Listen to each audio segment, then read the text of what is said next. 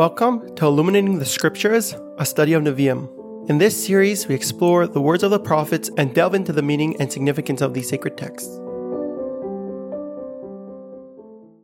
Yeshaya, Parak Aleph, or Kapitel Aleph, Psukim Yud through Chaf. Isaiah chapter 1, verses 10 through 20. The thought over here is, again, there's a general spiritual message of each particular passage. It's a continuation of the previous theme, the previous concept, which was in the first 9 verses, which is about rethinking and re-examining who we are, what our standing is with God, where we belong, what is our benefit. And here the prophet is encouraging us to rethink those activities which we see as virtuous, those religious activities that we see as bringing us closer to God, and to re-examine them and ask ourselves if they are truly bringing us closer to God, or perhaps it's not as we see them. The prophet starts out, Shimu Dvar Hashem, this is verse 10, Shimu Dvar Hashem Ketzinei Sidaim. Hearken, listen to the words of the Lord, the words of Hashem, Ketzinei Sidaim, officers of Sidaim. Here, the prophet talks to the people as if they would be the people of Sidaim. Sidaim is the epitome, the paradigm of evil in the book of Genesis, and he calls the Jewish people by that name, as if they would be Sidaim themselves. Hazinu Pehid Ben Yair to Toras Elokeinu, the teaching of our God, Am Amira, the nation of Amira. Amira is the second city of the 5 cities that were turned over in chapter 18 in the book of Genesis. Lama li raiv zivchechem. What do I need? The abundance of your offerings, Yomer Hashem, says the Lord. Savati, I've been satisfied with oilos elam, the burnt offerings of rams, v'chel of miriam, and the fats of fattened animals, v'dam param muchvasim v'atudim, and the blood of oxen, sheep, and goats, lo chafatzti, I have no desire in them. In other words, the people were bringing offerings, thinking that this is virtuous and bringing them closer to God and accomplishing whatever it would be. And God is saying, I have no need for this. Ki savayu le'ra'os panai, when you are coming to see my face, or to show your face to me. This is a reference back to the book of Exodus, where it speaks about the obligation that the Jewish people have 3 times a year to appear before God, to show their face before God. And he's saying, when you're doing that, mi bikesh zeis miyedchem, who asked this of you?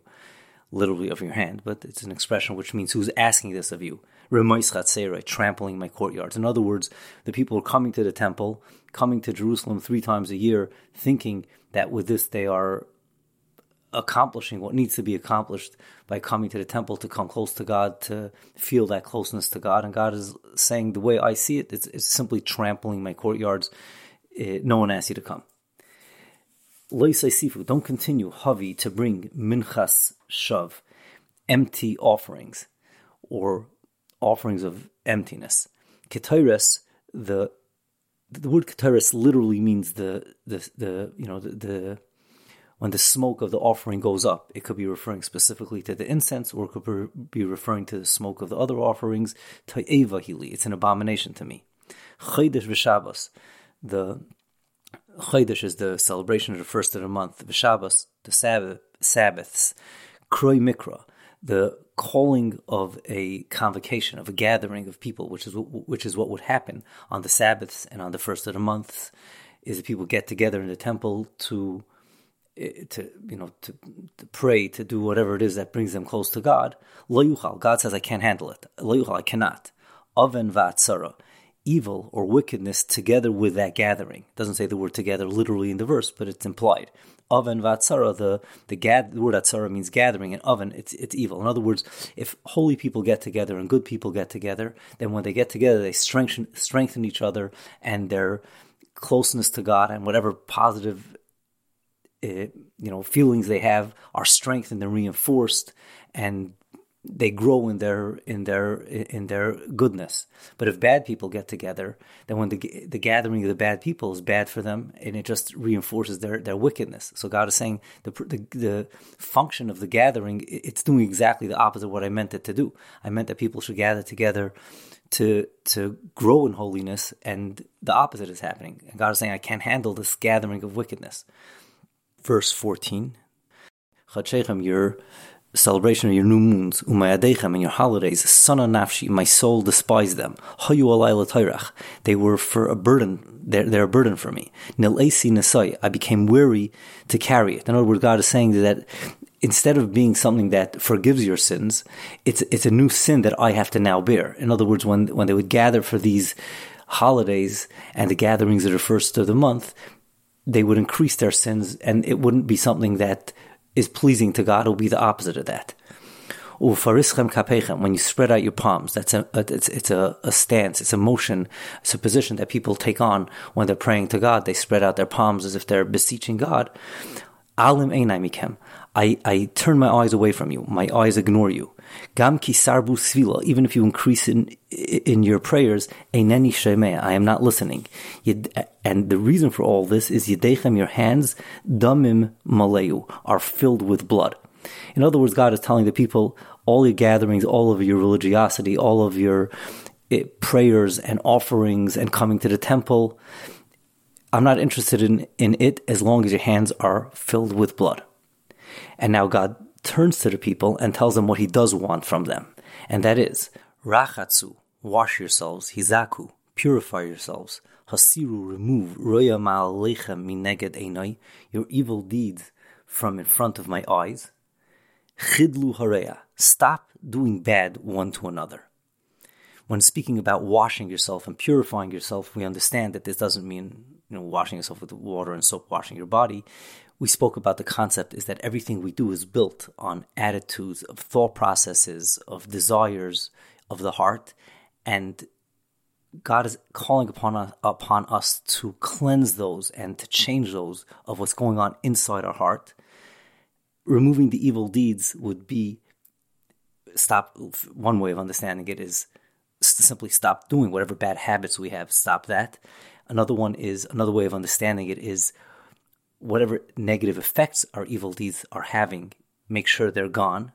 Chidlu hareya, stop doing bad, means there are certain actions that we do which may not be bad in and of themselves, but they lead to bad and they move us in that direction. Change those habits, change those actions. Verse 17 is, teach yourselves to do good. Limdu heitev, teach yourselves to do good, meaning to do good one to another. Dirshu mishpat, seek justice. In other words, justice is not something that you just find. You have to look for it. You have to exert yourself to find it. When it says to seek justice, it means in society. Make sure that justice exists in society. Make sure it exists in your own heart. The concept of justice, what's right, what's wrong, what's fair, what's correct between man and man, is not something that what your eye sees on the surface, that's what it is. You have to keep on searching to find it. And keep on searching. Ashru chamait, strengthen the one who was robbed. Shiftu yasaim, judge the orphan. It means stand for the orphan, take his cause. Rivu almana means fight for the cause of the widow. The weakest people in society, the ones who are the least socially connected, politically connected, the least powerful, those are the people you have to stand for. And then God turns to the people in verse 18. He says, let us then walk together and let it be proven to us. Let us find out as we're arguing about it, and we'll prove the point. Yomer Hashem, says the Lord, says God. If your sins will be kashanim, like red wool that's dyed bright red, kashela galbinu, they'll turn white like snow. Im yadimu katoila, they'll be red like toila. Toila is that worm where they would get the red dye from. Katsemer yiyu, it will be like wool. This introduction of let's argue this out, let's prove it, implies that people doubted the repentance process. First, it's hard for people to accept that they sinned. But once they accept that they sinned, then they don't believe that repentance could work. We find this later on in the same book of Yeshaya and in the book of Isaiah, chapter 55, in the book of Ezekiel, chapter 18 and chapter 33, amongst other places in Scripture where people have a difficult time believing that repentance actually cleanses and wipes away the sin and the effects of the sin. But God is saying, let's work it out. Try it. See what happens. Im toivu ushmatem, if you so desire and you hearken and you will listen, tuv haaretz teichelu, you'll eat the good of the land. Which means, first of all, you have to desire. It's not enough to just listen. Listening is not enough. You have to want to listen. In other words, a person has his inclination. That's what I'm seeking. This is what I'm looking for. That's what I'm thirsty for. But if you refuse, or merisem, and you will rebel, you'll reject the message, cherev te'oklu, you'll be fed the sword. Kipi Hashem diber, this is the word, the mouth of Hashem, the mouth of the Lord has spoken. This ends this paragraph.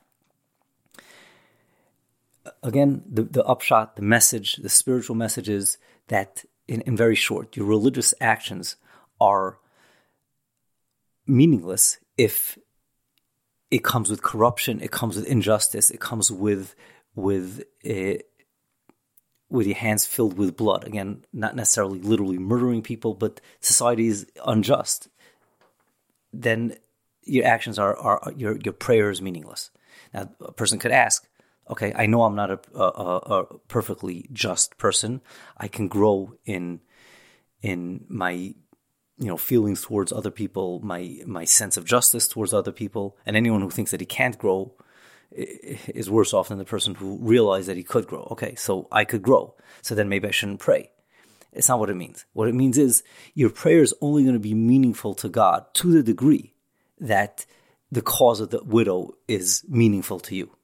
It's your offerings, your whatever it is that you're doing in a religious sense between man and God, your celebration of Sabbath is meaningful to God and is going to elevate you to the degree that you're trying to improve in the area between man and man, taking care of other people, not trying to take advantage of other people, recognizing that you're here to be a blessing to other people, not that other people should be a blessing to you.